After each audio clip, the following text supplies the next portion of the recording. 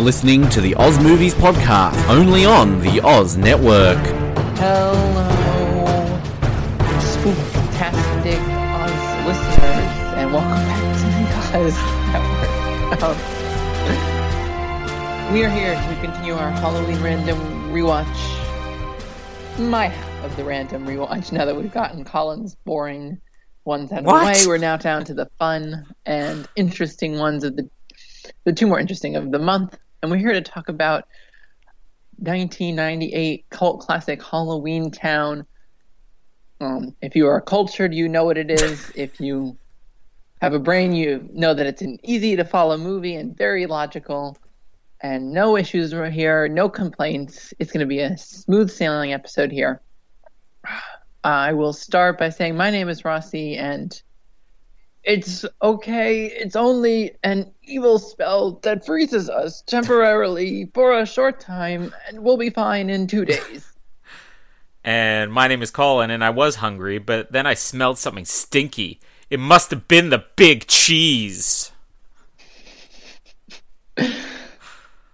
Classic line. Classic line. Oh, that's what all the cultured people quote. I guess one thing that I'm curious, because I obviously knew that you were unfamiliar with the movie, this Disney Channel movie, which was a part of my kind of childhood and my growing up, but obviously you weren't unfamiliar with it, and you kind of said before we started recording, like, I'm letting you host, because I really don't get what was happening. I was a little confused. I kind of want to get your initial takes of what you thought and what you were expecting kind of going in or whatever. I don't know, maybe you researched what it was. I'm just kind of curious what you had going in. Well, what I knew was nothing. I see this movie pop up like every single year. You know, different channels will have their marathons, and Disney channels or family channels or whatever we have here in Canada, like YTV, all of the under 18 channels will have these movies Halloweentown. I'm like, oh, okay, well, it looks like a kid's movie or whatever. I'm not going to bother to watch this. So I've never actually seen it. I wasn't even aware that this was some classic. In fact, when I saw these things come up, on my TV guide or whatever in the last couple of years, I assumed this was some new franchise. Didn't even realize it's now 21 years old. So when you mentioned, 1998 classic, not at the beginning of the episode, we did have this conversation beforehand. I wasn't like, this must have been just before Debbie Reynolds died. But I was only aware that this was like a classic movie when you mentioned it a couple of weeks ago, and having seen nothing on it other than the Wikipedia page, which I didn't even read all the way through, I wasn't aware there was even a real Halloweentown until about 25 minutes into this movie. And then I'm like, oh, okay, this is a different movie than I thought. But now I'm educated and cultured, I guess, for at least the parts of this movie that I understand. What were you expecting? Because you said that you were surprised that there was a town and unsure of what it was going to be. I was thinking like Hocus Pocus, which we covered last year, that it would probably take place more in the real world, and not that there would be some alternate dimension where there's like a Nightmare Before Christmas type, town where the entire town and everything revolves around Halloween in another dimension, another timeline. There's so many ways they explain this. It's just so bizarre. But funny enough, I was about ready to give up on this movie. We were supposed to record this episode a week ago. We took an extra week break here in between recording, and I was about 25 minutes into this movie, right at the scene where the grandma and the mom are talking about I want you to come back to Halloweentown with me or whatever, and that's when you're like, I can't really record this week. I'm like, all right, turning this crap off. And then when I turned it back on to finish watching it today, suddenly it's like they're in a Halloweentown. It's like, it piqued my interest a little bit. So, not dumping on the movie. I'm simply saying that once I knew this was a different town, it was slightly more interesting to me. Yeah, the beginning is very boring, I will say. It's like it literally only takes place in the house, and the only interesting thing is kind of the Debbie Reynolds arrival. So, like, I can see why you'd be a little down on it. Like, it's got some hallmarks of sort of television-made movie that is a bit of the charm that I think is what I love about the movie. Maybe it's also kind of nostalgic a little bit for me. I will let you know that there have been 4 Halloweentown movies. Wow. That's how successful this was, that they ended up making 3 additional after this one. I don't know what the timeline of the years is, but it probably in the early 2000s they finished them all. So there is a series. So maybe next year we can get to Halloweentown 2, Calabar's Revenge. Well, it's kind of, both fascinating and insulting that there are more Halloweentown movies than there are, I don't know, Back to the Future movies, or there are an equal number of Halloweentown movies as there are Jaws movies. I guess Jurassic Park has just surpassed the Halloweentown franchise. I don't know how much they can get of this. They just keep going back to the town. Like, have you seen all 4 of them? I've definitely seen all 4. I really remember the first 3. I can't really now that remember the 4th one that well. But they're different. Like the 3rd one is called Halloweentown High, so it's a little bit of a different twist on the storytelling. The 2nd one is really kind of just like a revisal of the first, but in a different format and different setup. Like it's done differently, and there's a lot of different mechanics. So I think they've kept it somewhat different. But it's relatively the same kind of storyline. Like, they're good and there's a bad. They have to get rid of the bad. Are you eager to see the next ones or no? Am I eager? Probably not. But if we, vote on doing that for next Halloween, I'll be up to watch it. I'm curious at least. To be honest, if it's on TV, if I see these pop up again, I'll be like, maybe I'll check that out for a few minutes. I mean, however many Debbie Reynolds is in. I believe she's in all of them, so... Oh, man, now I'm obligated for 4 years? Okay, well, can't take it back now. We'll see if Ben cancels us before that. But this is a super popular movie. Like, I was looking at the Rotten Tomatoes. It's an 80 critic, 72 fan reception. That's crazy. Like, this is a made-for-TV Disney Channel movie. Successful made-for-TV Disney Channel movie. Let me just put this into context. At the time of recording this, you have not heard it yet. If you're listening to our Star Wars recaps, we're only on Attack of the Clones. Ben and I just finished recording Return of the Jedi last night, which has an 81% on Rotten Tomatoes. So, Return of the Jedi is only 1% better than Halloweentown? Listen, you're putting too much faith in Star Wars. You have to put more stock in the Halloweentown. But I guess we can get into the movie. Like I said, Disney Channel released it. It was put out in October of 98. So it was perfect time for kind of me to watch it and everything. So that's kind of where I started the love of this. And it's kind of been something that I watch regularly, not quite the level of Hocus Pocus regularly. But I see it every so often, every few Halloweens. I'll watch it, and I always enjoy it. It's always something fun. It's quick. It's only 90 minutes, so it's easy to get through. In my opinion, it was nothing too crazy that's hard to follow, but apparently there are some details that make no sense. Well, I want to clarify for a second, because now I have a feeling, since we covered A Quiet Place last year, and I notoriously had no clue that the girl was supposed to be deaf till like there was 15 minutes left in the movie. I don't want people to think like I didn't understand the plot. It's just there are bizarre things in this movie. I'm like, what?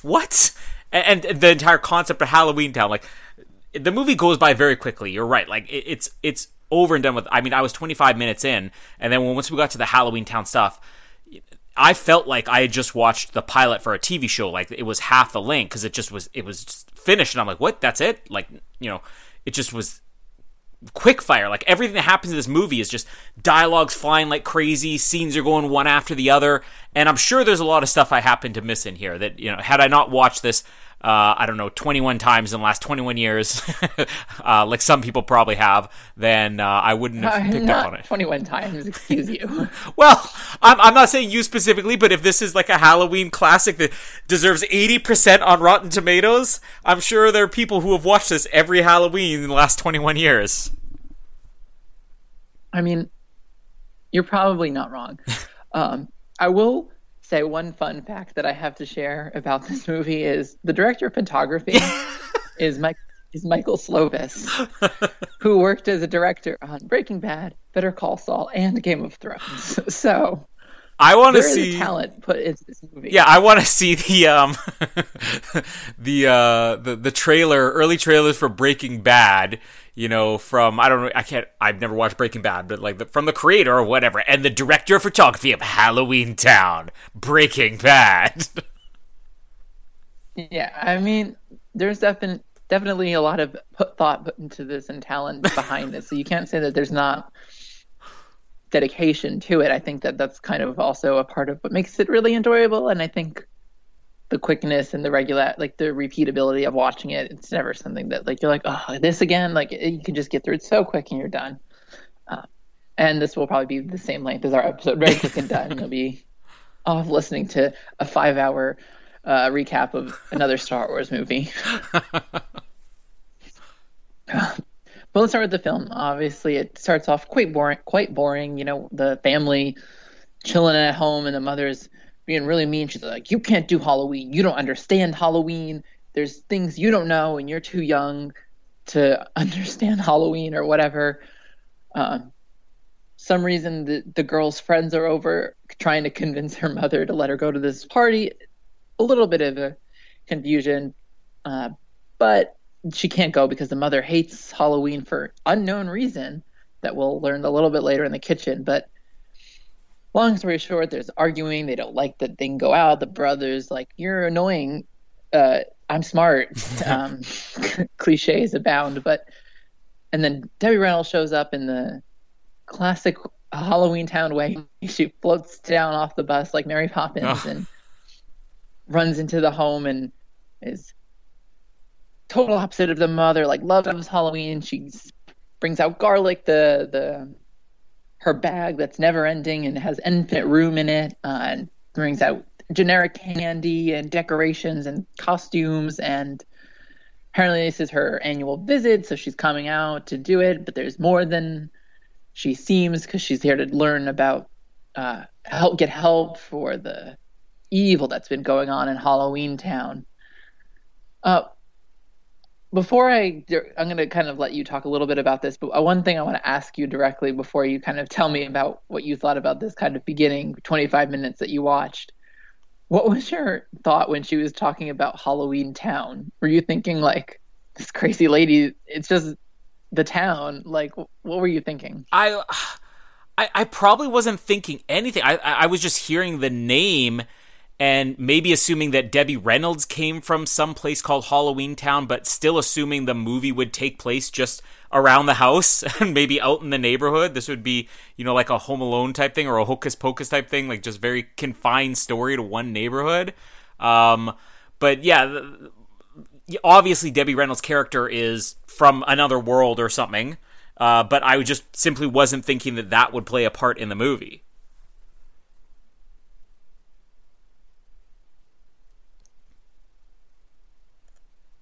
Pause for dramatic effect.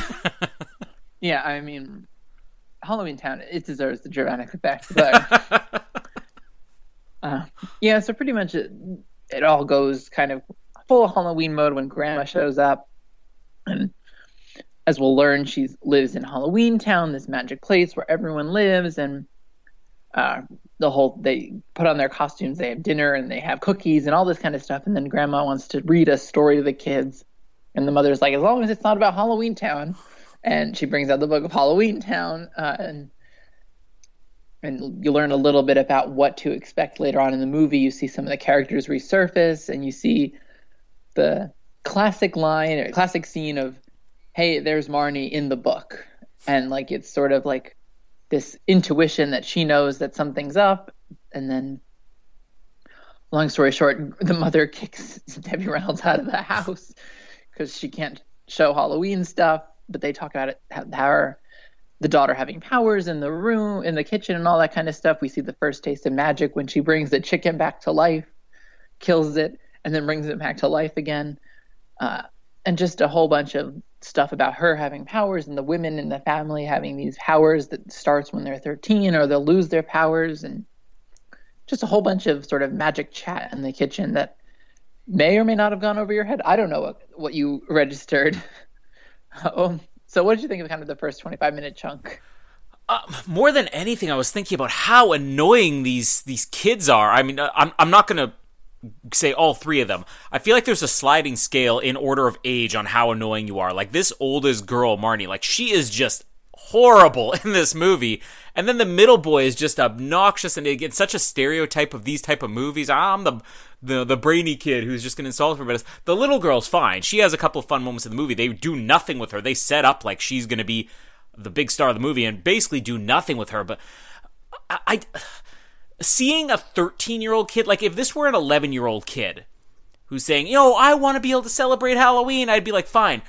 Seeing a 13-year-old girl who's this fascinating, was like, I want to wear a costume and trick or treat. I'm just like, what is wrong with you? Like, it's like the Santa Claus movie, right? Like, if you go back 4 years prior to this, and Disney's doing the Santa Claus, a much better movie, where there's a 6-year-old kid or something like that who doesn't believe in Santa Claus. It's kind of the exact opposite of this, and you're like, well, that's appalling. He's 6 years old. You do the Santa Claus 2, and that kid is now 15 years old, and he's hiding it from his friends, that like, oh, I love Santa Claus and Christmas and stuff like that, and it's never even mentioned because it's inappropriate. There's something weird about a 13-year-old kid who just has this fascination with Halloween, and she's just not fun. She's just, I feel like she's almost like verbally abusive to her mother half the time, and I hate you. I don't like the oldest daughter at all. I don't like that they keep trying to push her like I'm the chosen one or whatever, which again, a lot of issues with that when we get later on. And then this middle boy, he does have a couple of good lines, but then there's other ones where you're like, I don't want to advocate against child violence, so, I don't want to be the one to hit this kid, but can one of the other kids hit him or something? Just give me a good nature documentary. I'm like, shut up, kid. If I was a kid and I saw this, I'd be like, oh, this is so funny. But as an adult watching it, I'm like, oh, I can't stand this kid. Little girl's fine. I don't know why she's so sidelined throughout this movie, because she's the only one who's slightly interesting and the only one who's like age appropriate.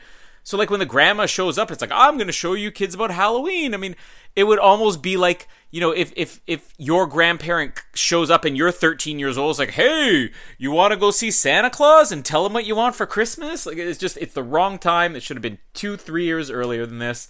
But I mean, yeah, I guess, for a TV movie, it's decent. The Mary Poppins thing, I got a big laugh out of, because it literally is just Mary Poppins, which is probably the other reason why I said I just assumed she came from Halloweentown, and because it feels like this is just going to be a Mary Poppins story. She floats in, she's from another world, she just uses her magic in the real world, everybody's like, that's amazing, and then she flies off at the end, and maybe, I don't know, we'll get to it next year apparently, but maybe that's just how all these Halloweentown movies start.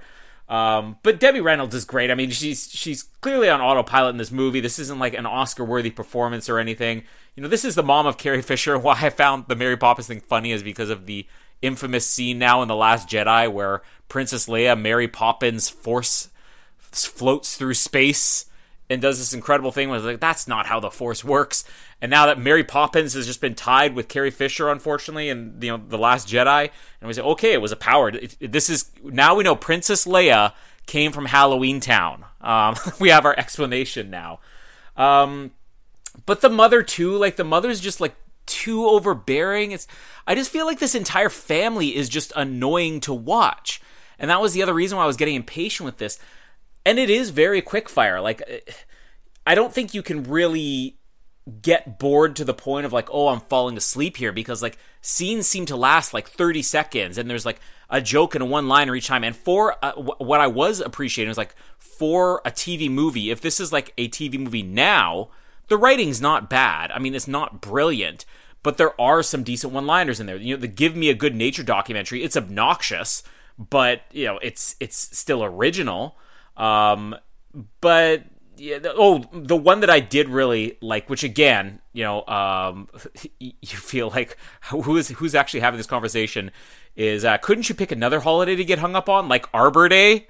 Which anytime someone mentions Arbor Day, like the world's lousiest Halloween, I can't help but laugh like that. And you gotta wonder, there's a Halloweentown, there's a Christmas town, there's Easterville town, whatever there is there an Arbor Day town? Like, I want the spin-off here. Arbor Day Town, where they just go and there's trees that look really creepy and talk and have sorcerers that come out of the trees. And like, Arbor Day Town is the movie that I want to see next. If they make that, I will dedicate an entire... If Arbor Day Town ever comes out, I will dedicate an entire year to covering Arbor Day Town on this podcast. Well, I mean, there's an Arbor Village in one of those Lord of the Ring movies. Well, the Ents, there we go. So, I mean... Well, see, maybe that's what you envision. Yeah, you know that I didn't. I get B's and C's. You get A's. I mean, okay, I will say I will agree with you. The biggest drawback of the movie is the fact that this girl is really interested in Halloween Town and Halloween things, despite the fact that she's 13. Like, at what age did Halloween become, a little bit too childish for you? I don't know. You're like, I'm not there I feel yet. Like 13, I'd be over it. I mean, what was I supposed to be over it? Well, I just mean, okay, so I'm not one of these people who's ever really been like, oh, Halloween. I always get confused when people say like, Halloween's my favorite holiday of the year, because I'm like, okay, so you can decorate. I can do that on Christmas. You get a bunch of junk food. You get that at Christmas. What you don't get is presents. Like, it's like Christmas without presents and less colorful decorations. So, I mean, for me, it was all, even as a kid, I'm like, okay, I get a cool costume or whatever. I get some candy. I'll be honest, I trick-or-treated until I think I was 16 years old because, if you can get away with it, why not? And you only get one or two people saying, aren't you a little too old for this? But I was doing it so I could get junk food. I wasn't doing it because, like, this is so exciting. But maybe that's just me. Maybe 13 is an appropriate age for kids to be fascinated with wearing costumes and trick-or-treating. Well, I don't know. Like, I will say, like, as much as we complain that she's, like, still into Halloween, like, she wasn't asking to go trick-or-treating. She was asking to go to a party with her friends. Yeah, but it's... like, okay, but you have 3 kids in this movie. The appropriate thing to do in this movie is to have the littlest kid be the one most excited. It's like if you have 3 kids in a Santa Claus movie. Have you ever seen the Santa Claus?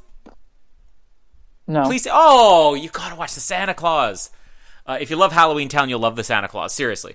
But Tim Allen has a son who's 6 years old in the Santa Claus. Now, let's say the Santa Claus was a movie where he had 3 kids. He had a 6-year-old, he had a 10-year-old, and he had a 13-year-old.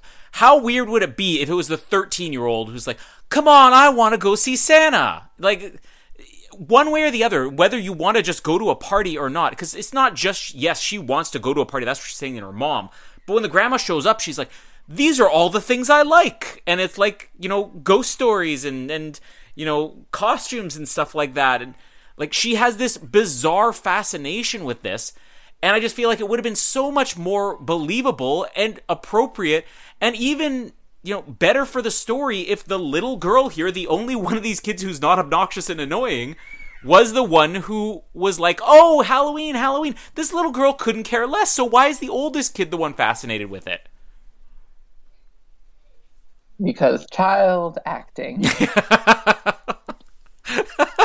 Like, that's just going to be our answer. Anytime there's a kid in the movie from this moment forward, if you've got no explanation for a plot hole, whatever, because child acting. Well, I mean, it's a logical reason. Like, you can't put all of your movie on a child that's like, I don't know, how old is this girl? 8, 6? That's never happened before? Like, the Santa Claus? Like every other kid's movie ever made? Like Mary Poppins? You're saying that, like, there's never been a movie where the entire children's movie hinges on the star being a child. Yeah, but I think that they wanted someone with more weight for something like Halloweentown, which is a little bit more like... especially with the stuff that we saw, like, it's a little heavier. I don't think that, like, action-y based. I don't know. I'm just trying to think of the... You think this girl has the weight for this? Let's just go through the filmography here of Kimberly Jean Brown, the star of Halloweentown. She is famous for... What is it with Halloween movies in you? She is famous for Halloweentown, Halloweentown 2, Halloweentown High, and not even the 4th movie. They recast her for the 4th movie. She had the weight to carry this franchise 3/4 of the way through.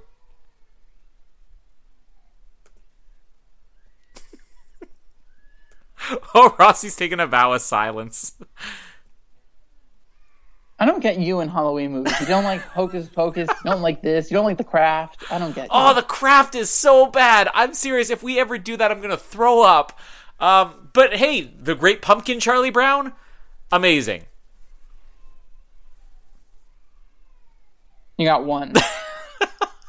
Well, let's wait for next week. Let's see if next week I'm a little more sold on. I will say, I actually thought about if we're going to do another, Halloween month, which this will be our third year running, or this is our second, so maybe it is our third. No, I think it is our third. So let's say we do this for another year. I was already telling Jamie, my number one choice is From Dusk Till Dawn. Have you ever seen From Dusk Till Dawn? No. Oh, not a kid's movie, but so much fun. Written by Quentin Tarantino, a movie about two brothers who are bank robbers, and then they kidnap a family to get across the border, and literally halfway through the movie, it suddenly becomes a vampire movie, and it's amazing. All right, that's interesting. Yes. Oh. I'll put it on my list of things to watch. You should. But are we back to the movie now? Sure, why not? The one that we watched? Yeah, we've established that Marnie is just the worst. Yeah, obviously that line of, this is all the stuff I'm interested in, is a little unfortunate. But I think the whole thing is supposed to be this just fun movie about Halloween, which it is. Like, obviously we can critique it, like it's a big cinema movie. Remember, this is a TV movie that they're just doing for fun. Like, I just think there's a lot of fun to it. Anyway, so the grandmother leaves, gets kicked out because she can't be there for too long because magic or whatever. So she leaves to get back on the Mary Poppins bus, but it's on the ground this time. And the kids sneak on, apparently all three of them, although we only see two of them sneak on.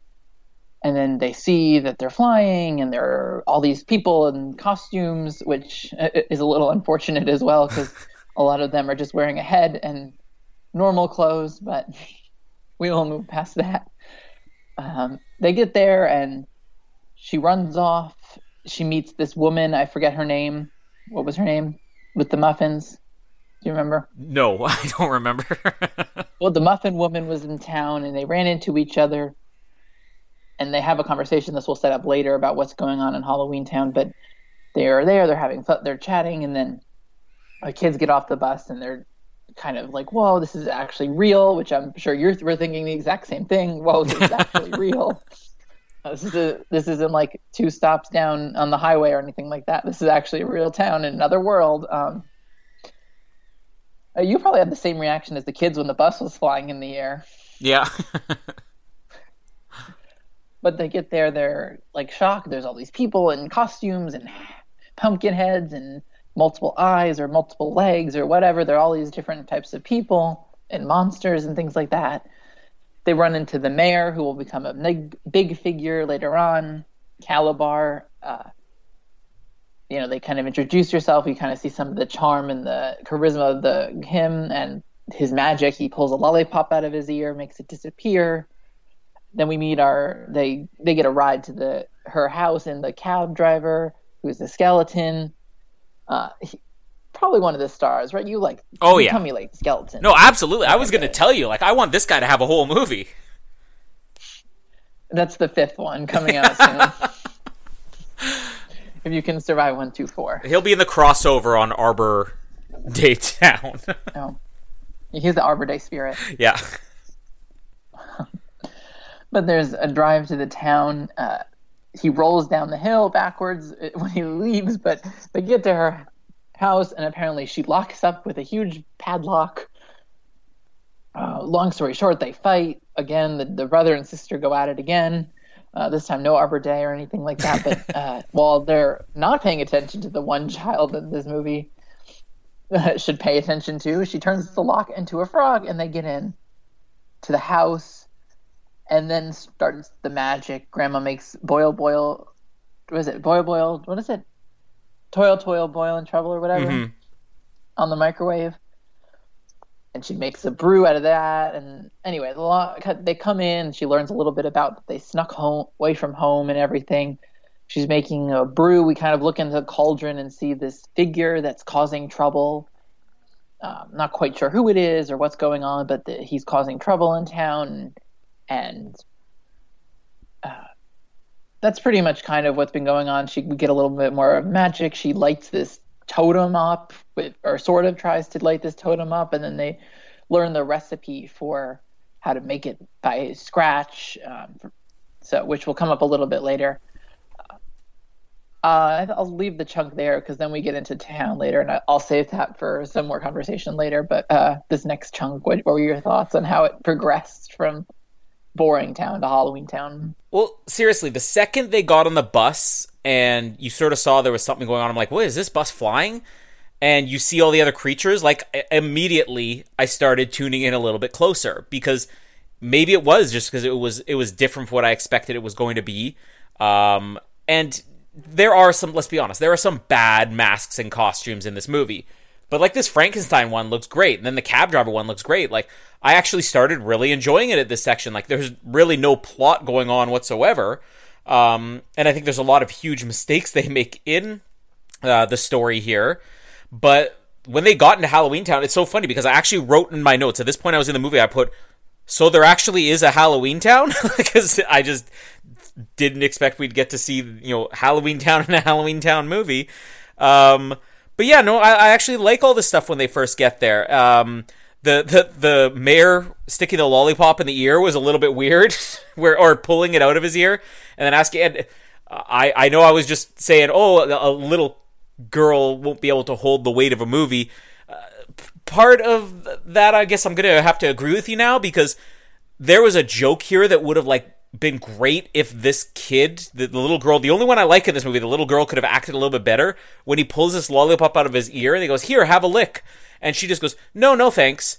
It was like the little girl had no idea that the joke here is, why would I lick something that came out of your ear, where she just says, no thanks, as if, no, sorry, not hungry.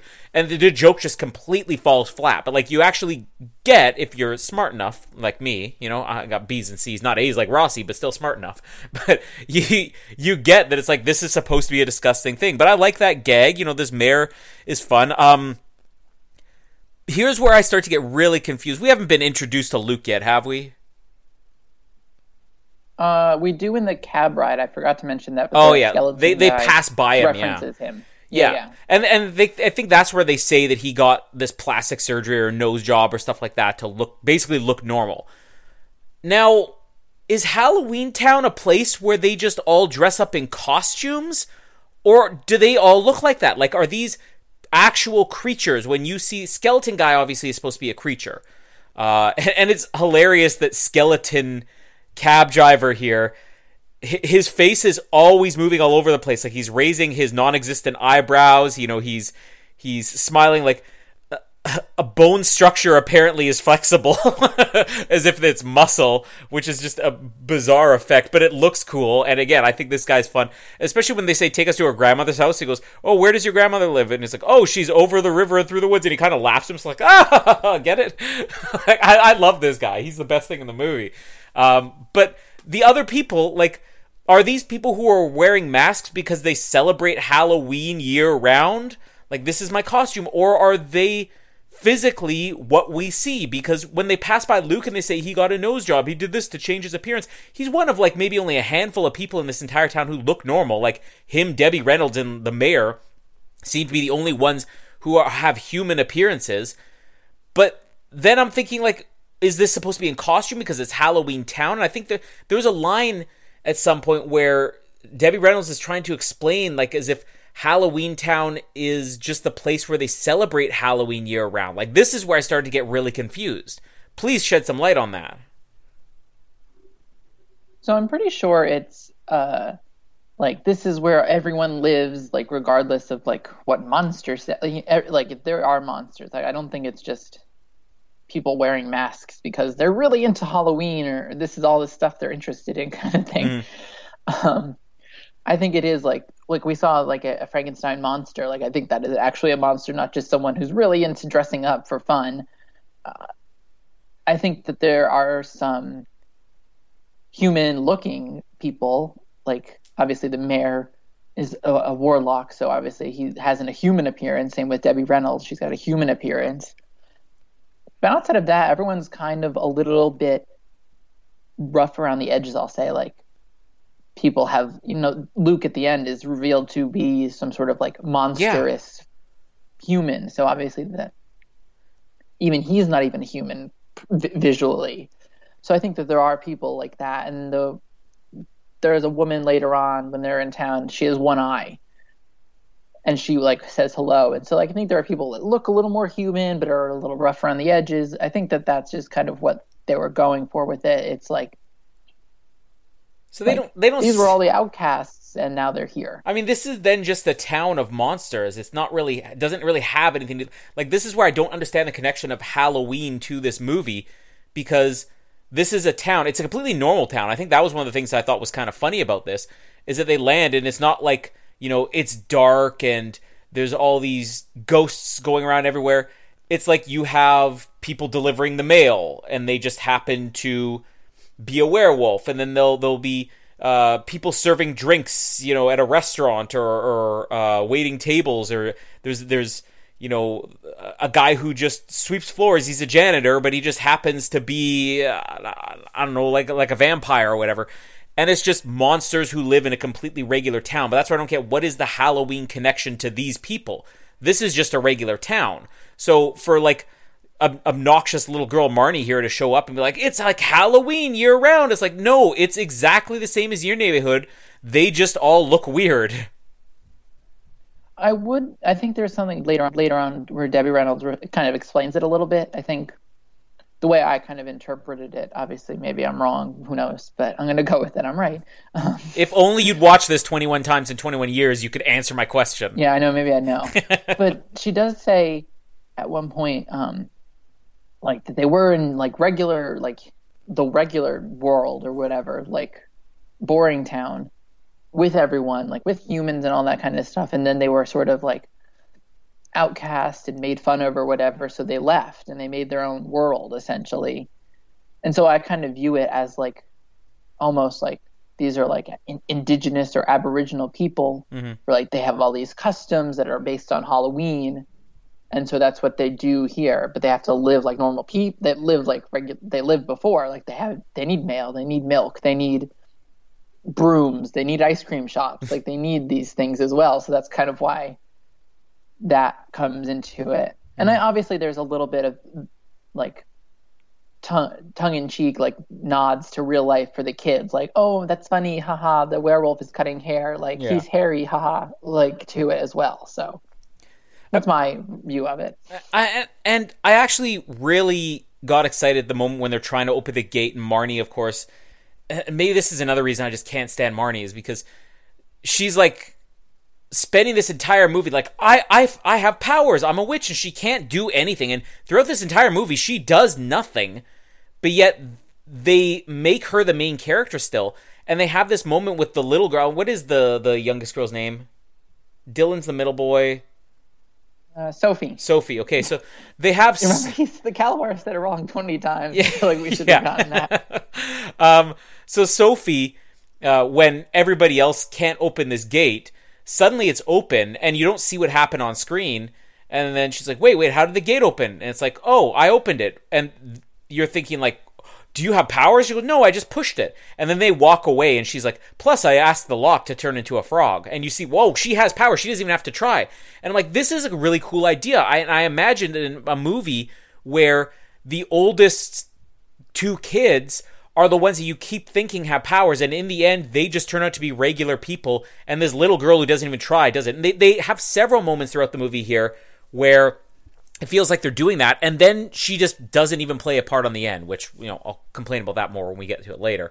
But yeah, like when they're making the potion here, like I like some of the fun stuff in the house, like the different dials on the microwave, and when Debbie Reynolds is making this potion or whatever, and it doesn't really work, and she says something like, oh, that's what I get for using instant, like just drawing the parallel, like there's instant coffee, making, and then there's instant potion making. Like some of those things are kind of fun. This whole plot about like the scepter or whatever that they need to create this spell on. It's like, oh, this is why I needed your mom, because all spells work better with two witches. Like, they don't do anything at all to it. They say a couple of lines and the thing comes to life later on. Like, it doesn't seem like this is enough stakes for a movie. And again, I know I'm criticizing a Disney Channel movie, but if you're going to say, like, oh, this entire town is filled with witches. Why are none of the other people, like, there's nobody else there that could have done this? I think they even mentioned... But they're not a Cromwell. Well, yeah, it has to be a Cromwell. But, like, even Grandma here, she doesn't ask the little girl. Like, this entire movie is solved if just somebody pays attention to the little girl, and they have a couple of moments here where they set that up and it never follows through properly. Well, they did sort of explain it a little bit when Marnie's like, I'll help when the potion instant mix came up. Yeah. And she said that you had to be trained and sort of stuff like that. So I would say that maybe that's why no one's, hey, ask for help. But is there any moment in this movie where anybody's suddenly like, Sophie, you're not even trained and you can do all this stuff like a professional? Round of applause for Sophie. Like, it never happens in the movie. Yeah, maybe there's like a part of it that they don't realize, a part of it, like, I'm not sure. Valid point. They definitely should give her more attention in the movie than they do. But I kind of like that a little bit, the way that they did it, just because I feel like that's like a fun thing for the audience. Yeah. Like, I feel like we're having fun watching her do this stuff on her own while these other people are struggling.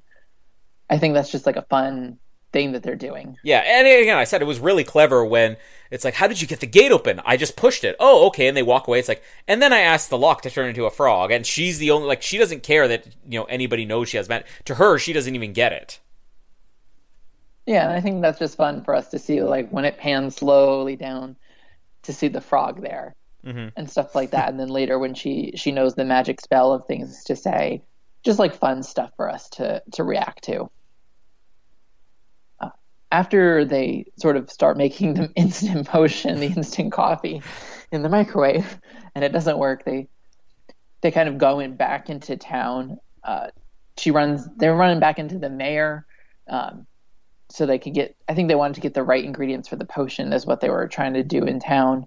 But they go back to they interact with Luke at the shop. They see the mayor again. He sort of dismisses all the things. Were you getting any signs that he was the bad guy? Like, were you like, this is the bad guy? We just have to... No, not in the least. In fact, I thought that the mayor is what would draw the mom back into, oh, you know what, Halloweentown's not so bad after all. Let's move back because the dad's gone, and then this new handsome guy that she used to know comes in, and suddenly she's like, I'm ready to move on. I honestly thought that's where this was going to go. Oh, and you were surprised. Yeah. Oh, plot twist. Anyways, they run into him. He sort of dismisses all of her charges. Like, give me 2 days. 2 days. Meanwhile, Marnie, she goes off to the broom shop, which is dollar store brooms painted nicely. That's a little unfortunate as well. A few times I'm like, ugh, I wish that looked better. But she wants to buy a broom from the undead Elvis, who is probably one of the most committed actors of the entire movie, really giving his all in the performance. But they're interrupted because Wiener Boy comes in. And... Wiener Boy! It's a real character. They say it the rest of the movie after Elvis mentions it, so we gotta go to it. But Wiener Boy comes and threatens them, but he's a big stinky cheese, so he's got to get out of there. None of this is made up. Please watch the movie if you haven't. But he threatens them somehow because he knows. I don't know. Does he mention that he knows the bad guy yet or no? Well, he kind of says, you should, you shouldn't be so dismissive of me. I know some powerful people in this town. Oh, right. And then he stumbles around like Mr. Bean on his way out after giving this big intimidating speech. Yes, it was a very Mr. Bean comedy moment, but long story short, Marty gets the broom, and then the mom shows up, buzzkill. She tells everyone they've got to leave because she can't use her powers. But the bus isn't coming for hours as two-headed coffee drinkers were arguing. Anyway, long story short, the bus isn't coming. I don't even know what to make of those two. But the bus isn't coming. And so they go back. They go to the mayor because the mayor's going to help, and then they sort of rekindle their relationship, the mother and him. Very sexual dialogue in this part. A lot of wieners. Wieners, but like the rose coming back to life. And just a lot of the dialogue that they had was quite interesting. They see Wiener Boy go off with Grandma to the movie theater, and so they follow them there, and that's where the townspeople that have been sort of under this spell have gone after 2 days of whatever, and they sort of just sit there in frozen solitude. Calabar, villain, comes out and starts throwing magic around. One of the guys sitting in the theater gets thrown into the vortex, presumably dead. Who knows? The mom comes in, flowers the Wiener kid, and then they get.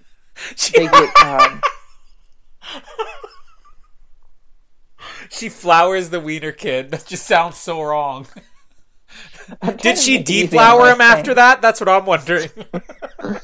Well, the next time we see him, he doesn't have flowers on, but she was frozen solid at this point. The deflowering of Wiener Boy. However, she didn't do it because she was frozen. Because she pushed the grandmother out of the way to save her. She gets frozen, the grandmother gets frozen, and then they run out because there's no good to them staying. And then starts the journey of them going through and collecting bit a bit of each of the ingredients that they need. The werewolf hair, the sweat of the ghost, the vampire fang, and things like that. So they kind of go and start doing this shopping quest that they're on. And before the end, I'll let you kind of say what you have to say before we get to the big finale. The big finale. I just can't get over the deflowering of Wiener Boy. Your mind brought it, not the movie. I was like really taken aback though when they dropped the name Wiener to him too, because I'm like, this is a Disney Channel movie, like. But when they continually call him for like the entire Wiener Boy, it's weird. Yeah, the Elvis guy, is this supposed to be real Elvis? That's I don't think they ever clearly say that in here, which I think would have made it funnier if this wasn't just a guy in an Elvis costume, but this is actually like, oh, this is where Elvis went when he died, to Halloweentown. Now he's hawking cheap brooms on a street corner. But yeah, some of the little side monster characters are fun, like the skeleton guy, the cab driver. Elvis guy here is fun. The insults being thrown around between Luke and Marnie, not good at all. Like I was hungry, but then I smelled something stinky. It must have been the big cheese. Like, oh, wow. This, even for a Disney Channel movie, like, you have slightly higher expectations than that for the dialogue. But as I said, there's good lines in this movie. There's just some bad lines as well. The Luke character, I don't really understand if he's necessary in this movie. I kind of thought this would turn into like a love story between him and Marnie. They're equally bad in this movie, but I don't even think it goes there. Like, he's just a character who's going along with the bad guy, but I don't understand Calabar, the bad guy here. He's going to recruit all these associates. Let me ask this 13-year-old boy who gets plastic surgery, like, he's going to be the best henchman. This is like the James Bond equivalent of Jaws. I'm going to get Luke to be my right-hand man, and he doesn't really even do anything in this movie. He kind of leads them into the theater. These are some of the things where I'm like kind of confused. I'm like, is this going somewhere? And then it doesn't go anywhere. I think that the effect, though, when they get into the movie theater is actually really cool. Seeing like the screen, which is like completely three-dimensional, like this weird cloudy stormy vortex, and then when the villain guy, when he comes out of the screen, it's a cheap effect, but it's like it's effective. And I don't know if this makes any sense. Like, have you ever seen the original Ghostbusters movie? Yeah. Yeah, so in Ghostbusters, there's a great Halloween movie. Ghostbusters 2. I mean, I guess Ghostbusters 2 is technically a New Year's movie, but still. But the effects, they look dated, but it kind of has this creepy quality. Like, a movie could have a bad effect, a dated, cheesy effect, and still kind of be like, whoa, that's kind of creepy. And that's sort of what I felt like when I saw him coming out of the screen. Like, it felt like something out of Ghostbusters. And in a way, that can be more effective than getting something with, like, really convincing looking CGI. But it's just also kind of a creepy idea. Like, there's just a movie theater you go in and it comes to life. Don't they say, like, the movie theater's closed down or something? Like, it's boarded up here? Is this just, like, a secret base? Like, how did the people get in here? Because it looks like people sat down to watch a movie and then he just freezes them in place. But this place is closed down. There's another thing. Like, is that explained in the movie? Not really. They go by it, and the grandma's like, "Oh, it's closed." So there's something where in the time that something that's happened where the mayor, I guess, closed it down and made it his playground for his evil plans. But then how do the people get in? Maybe there's like a back door. Yeah, like but then maybe there's a back door where people. I just wonder. Well, that would be my question. Why are they sneaking in if it's closed? Like, if I'm a villain and I'm trying to trap all the people in Halloweentown and freeze them, kind of freeze them very slowly, I would keep the movie theater open. And then you're like, oh, this is playing this week. And somebody comes in there, they sit down for the movie, and he comes out and, wicked, sinister, maniacal laugh, and he freezes them in place. It doesn't really make sense to me. But it's a cool effect. It's a cool little location that they have. The effect of them getting frozen, kind of strange. Have they mentioned yet? Yeah, let's go all the way back here before any of this stuff happens. So in Halloweentown, it's a completely different timeline, right? Like Debbie Reynolds says, the time dilation. Yeah, I can't believe we forgot that. Debbie Reynolds says something like, "Oh, I got to get you back to your mom," which it's like, but there's no rush because 2 days here may only be 2 hours in the real world. Like, they don't even clearly state what the rules are, and then it'll get even more confusing in the later on in the movie, which is why I want to bring that up. But when they're like frozen here, I'm wondering, are they frozen in time? Are they just frozen in space? Can they not move? Does this guy have control? This is what I was thinking at this point in the movie when he's freezing all these people. Is this the guy who has control of, like, all the weird timelines in Halloweentown, and at some point it's just going to all become normal? You got to wonder, though, like, if you can spend more time in Halloweentown and it's less time in the real world, then why is Debbie Reynolds not, like, I don't know, like 500 years old as opposed to 60, 65 or whatever it is here? Because, like... She is 500 years old, though. But then how does she have a daughter who lives in the real world who's 35? Because magic. because child acting. Yeah, child acting. That's going to be the new thing. Because child acting. It doesn't make sense to me. But seriously, like... It's going to get worse in the second movie because they time travel in the second movie. Oh, man. That's where all my questions will be answered because the child acting will have improved. Yeah. I actually commented to Jamie watching this. I'm like, is it weird that Debbie Reynolds is 65 and, like, she's still kind of hot? And then now knowing she's supposed to be 500, I'm like, oh man, she looks even better for her age. So there you go, hottest 500-year-old woman you've ever seen. Yeah,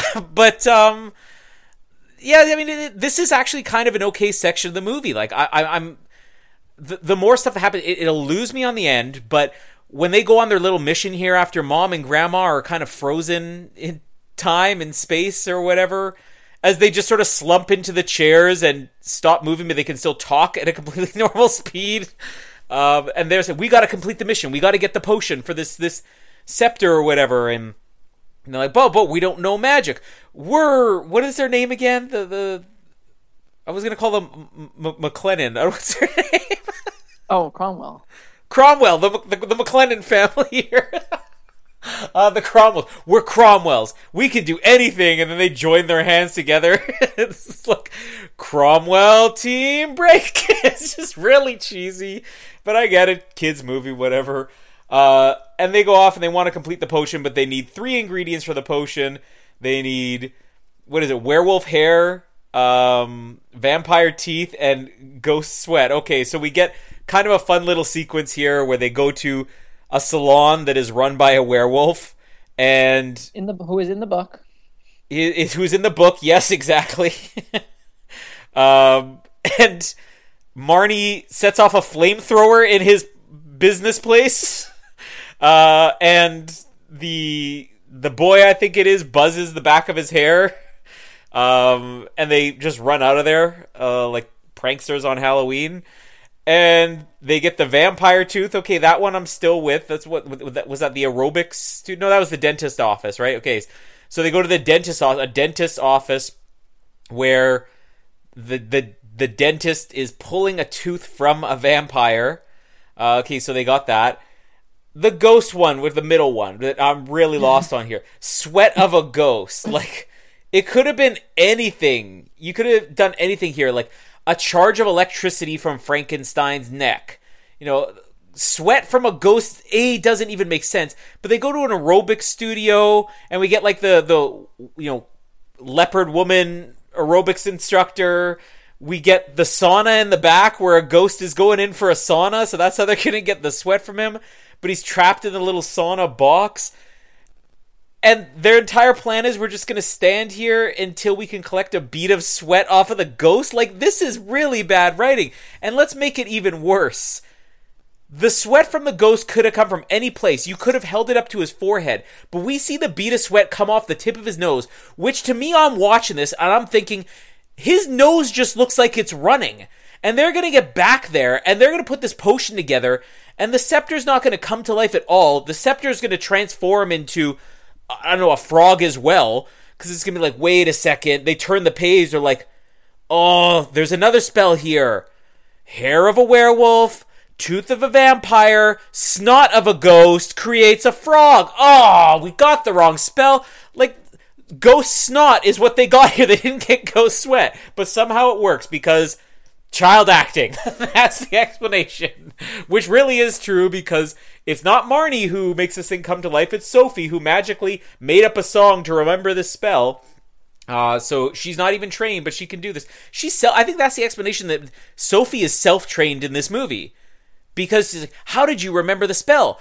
It sounded pretty, so I came up with a song to remember it. So I guess she does have training.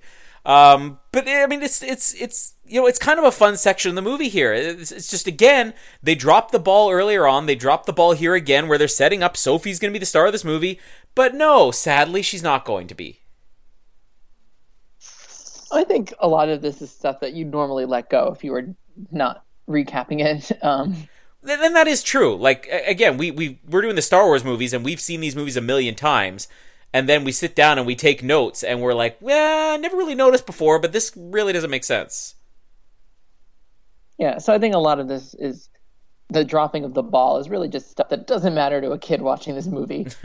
So, I mean, yes, we can say, like, yeah, some of these things are not the best. Like, maybe that girl's line should have not just been, no thank you, and should have been something a little better. Mm-hmm. Or explain things a little bit clearer, or reworked it. But it's just fun. Like, I think that we hit all the hallmarks in this kind of segment. We have a werewolf, a ghost, a vampire, stuff like those classics. Snot. So I think that was kind of sweat. Snot.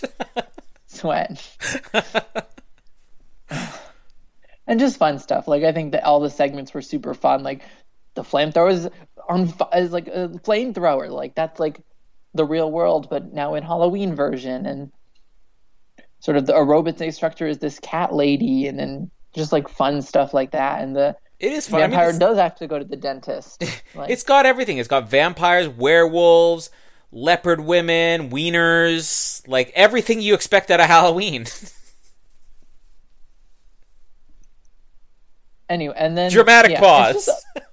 Sorry, I was trying to think about what happened after this. But all these scenes are just fun. Like, it does lose a little bit for me, like less Debbie Reynolds in this moment. But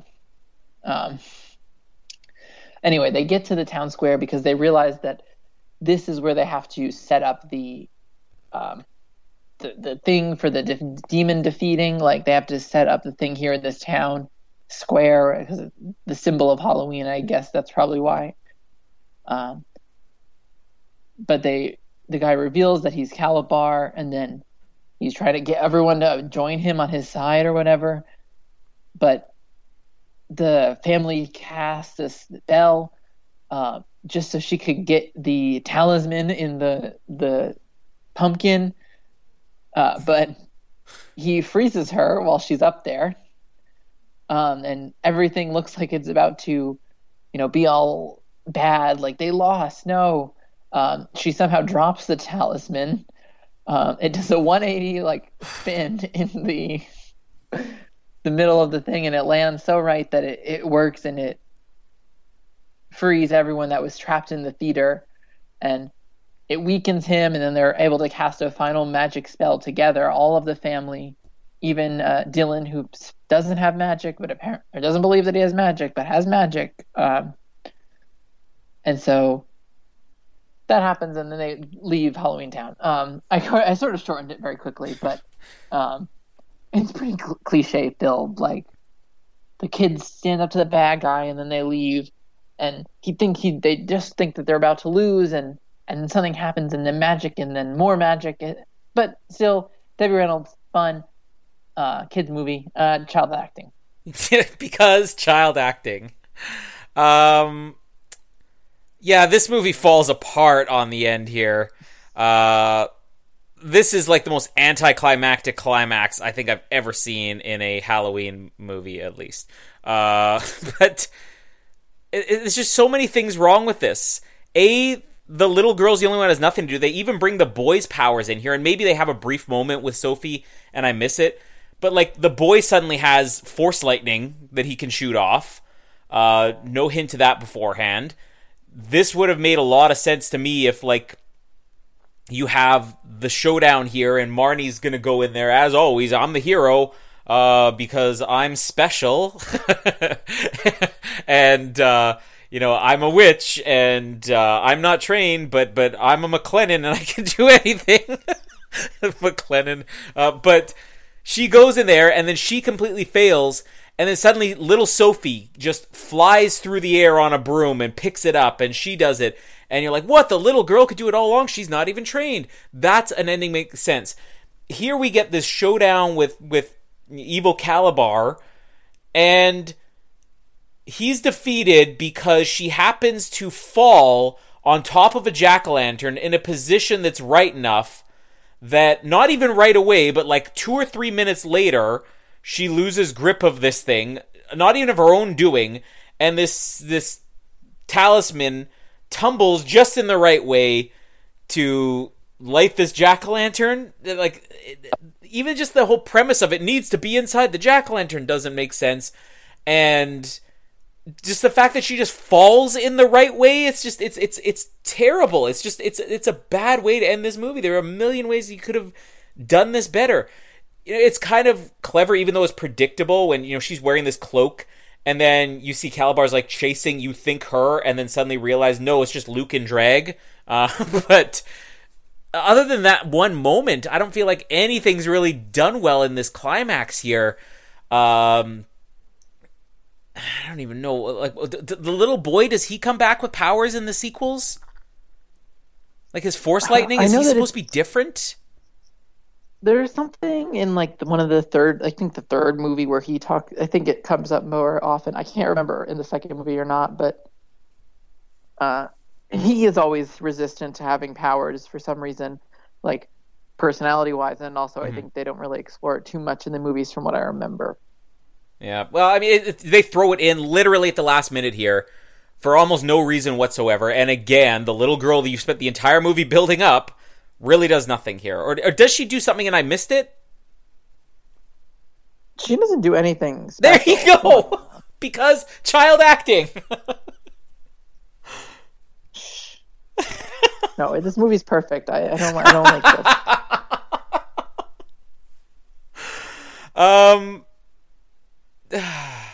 I mean, a couple other things here that just don't make any sense.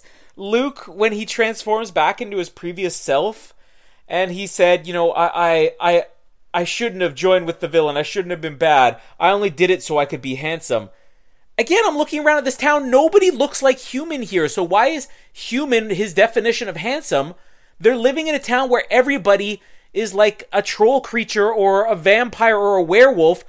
In what world do they even know what humans look like outside of Debbie Reynolds? It makes no sense at all.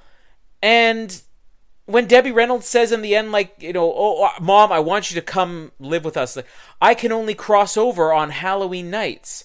So the only time she can cross from one world to the other is on Halloween. And yet 2 hours on the real world is like 2 days or possibly. She doesn't even say 2 days, 2 weeks, 2 months, whoever knows. Does this woman go like 75 years in between her visits to Earth? And that's how she's 500 years old? And like, you think she'd show up and be like, you know, daughter, I haven't seen you in 500 years, but Mom, it's only been a year. Like, the whole timeline of things, I don't even think it's necessary in this movie. I don't understand why it needs to be here. Like, when they set up that timeline earlier on in the movie, it's like they're saying, oh, it doesn't matter if I get you back to your mom right away, because I could keep you here all night and only a couple of minutes will have passed. But then they keep cutting back to the mom as if it's like, oh, it's been an hour, it's been 2 hours, where are the kids? And the mom just shows up. Like, it doesn't even need to be in the movie. And then it complicates it later on when they say I can only come over on Halloween. It just has me scratching my head. Like, overall, fun things in this movie, but please tell me you understand now what I meant when I said at the beginning. Like, I don't understand what's going on here. There are things that don't entirely have explanations, is what I think you're going for. Well, and also just things in not that they don't make sense. Like, I think that the story... Well, the timeline does not make sense. Let's at least agree on that. We're not talking about time. I'm talking about just, like, what they're doing.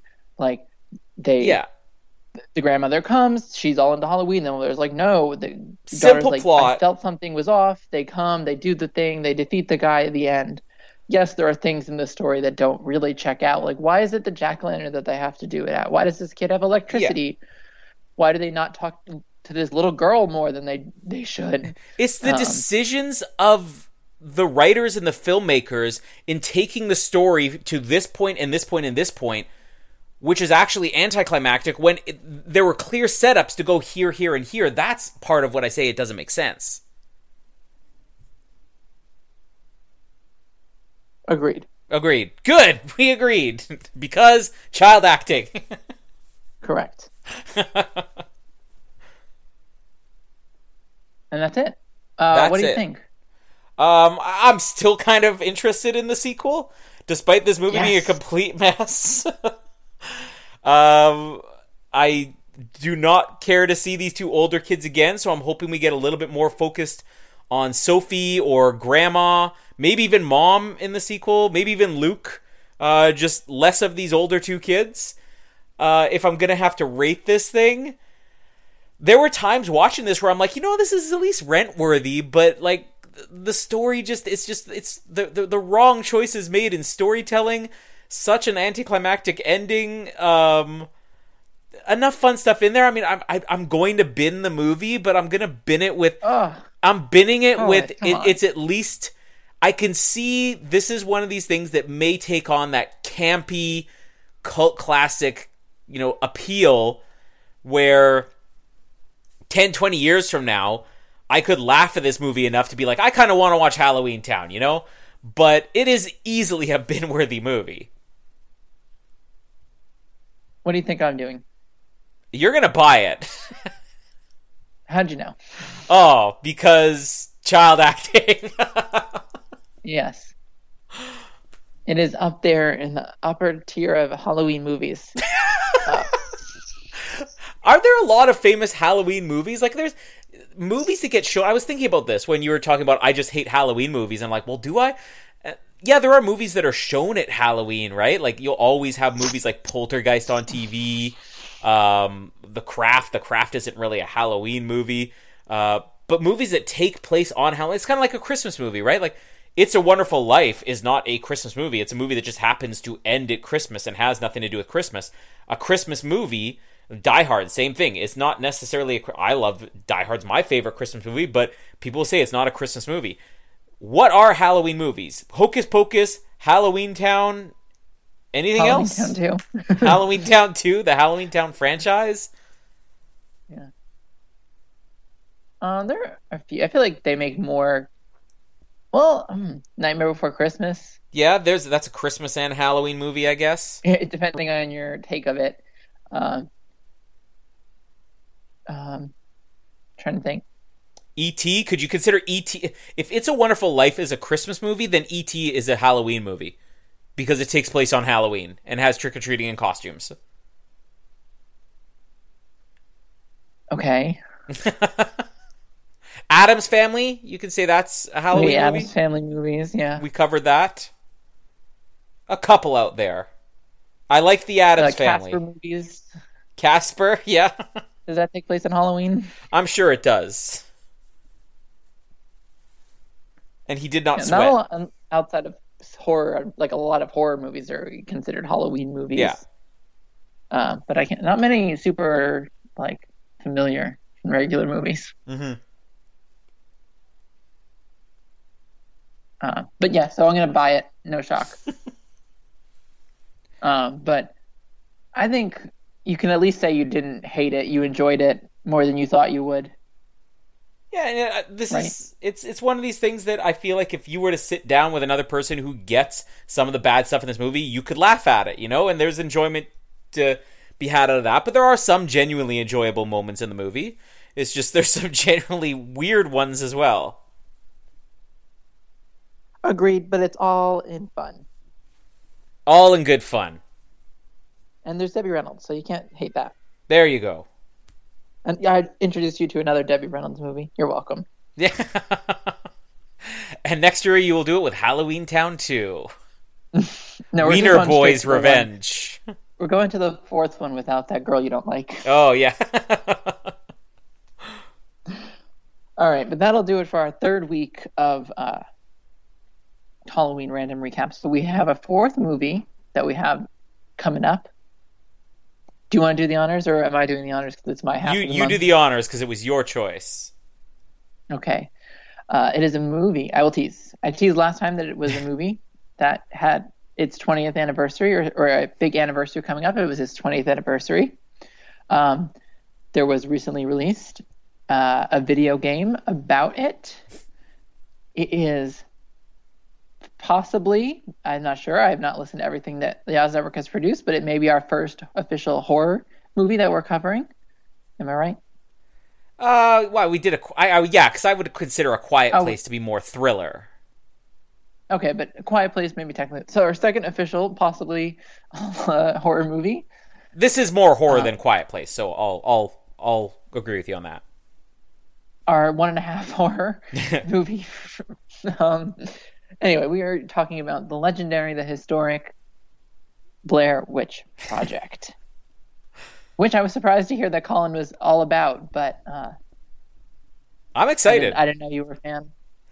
I'm not into horror movies. And I don't know if I've said this maybe because we haven't covered horror movies, but like to me, if a horror movie doesn't scare me, I don't get what's the point of it. I've always said it's like a comedy not making me laugh. I love comedy. Like when people say, "Oh, I love horror movies, but I'm not really scared by them." That's like saying I love comedies, but they don't make me laugh.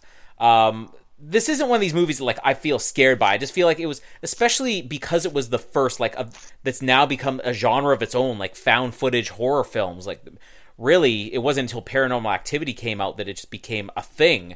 But like Blair Witch Project started that, and I appreciate how low budget this movie is. And I remember like when this movie came out, there was this big, craze because there were people who thought this was real. I even remember a friend telling me, it's like, yeah, there was a real story that happened. And I'm like, I don't think this can be real, But after it came out and people realized it's not real, it's suddenly because it became this massive phenomenon. Everybody started dumping on the movie, being like, "Oh, it's cheap. The acting's not great. It's just these cheesy gags." This movie was made for like what, $50,000, like the most low budget movie ever to hit $100 million. Like I appreciate this movie for what it is, and it started a genre of its own. And also, my mom had a handful of movies that she would watch almost every single day. Like if she were just sitting at home, she would just put on The Perfect Storm would be one of them because she was in love with George Clooney. Black Hawk Down would be another because she was in love with Eric Bana. Blair Witch Project would be the other. So the only movie that my mom would watch every single day that did not have to do with her, basically ogling a man was the Blair Witch Project. So my mom would be proud that we're covering the Blair Witch Project here. Is she joining us? She died, so in the honor of Halloween, maybe she will. Who knows? An unexpected cameo. Yeah. The ghost of Colin's mom. Yeah. Oh, maybe not. Maybe we would want to invite unwelcome guests. Well, yeah, that is what we will be covering for our finale of our random Halloween recaps that we decided what we're doing. So, not random to you, but yeah, that's it. I don't know what else to say. Plug away, Colin. Plug away. Make sure to subscribe to us on iTunes, Stitcher, Google Podcasts. Like us on Facebook. Follow us on Twitter. Speech impediments are kicking in. There must be a spell at work here. Sylvester the cat. Find us on social media channels and listen to us wherever you can. Just find us. Yes. You already did, but find us again. All right. Anything people should listen to that's coming out recently or just came out? Star Wars is going on. We just did Attack of the Clones. We're about to do Revenge of the Sith. With Attack of the Clones, we had our second ever recap that went over 5 hours. So anything over 5 hours, split it into 2 parts. Both parts are out at the same time. So if you download one, download the other. It's definitely worth listening to. We have a lot of fun with all the Star Wars episodes. We're going to have the same thing with Revenge of the Sith when it comes out next week. And Amazing Race Australia is going to be starting in just over a week, and I'm sure we'll be back in about a week or 2 to start covering that. My name is Rossi, and child acting. And my name is Wiener Boy because child acting. Thank you for listening to the Oz Network. Don't forget to subscribe to get new episodes delivered to your speakers every week. For more information, hit us up at theoznetwork.net.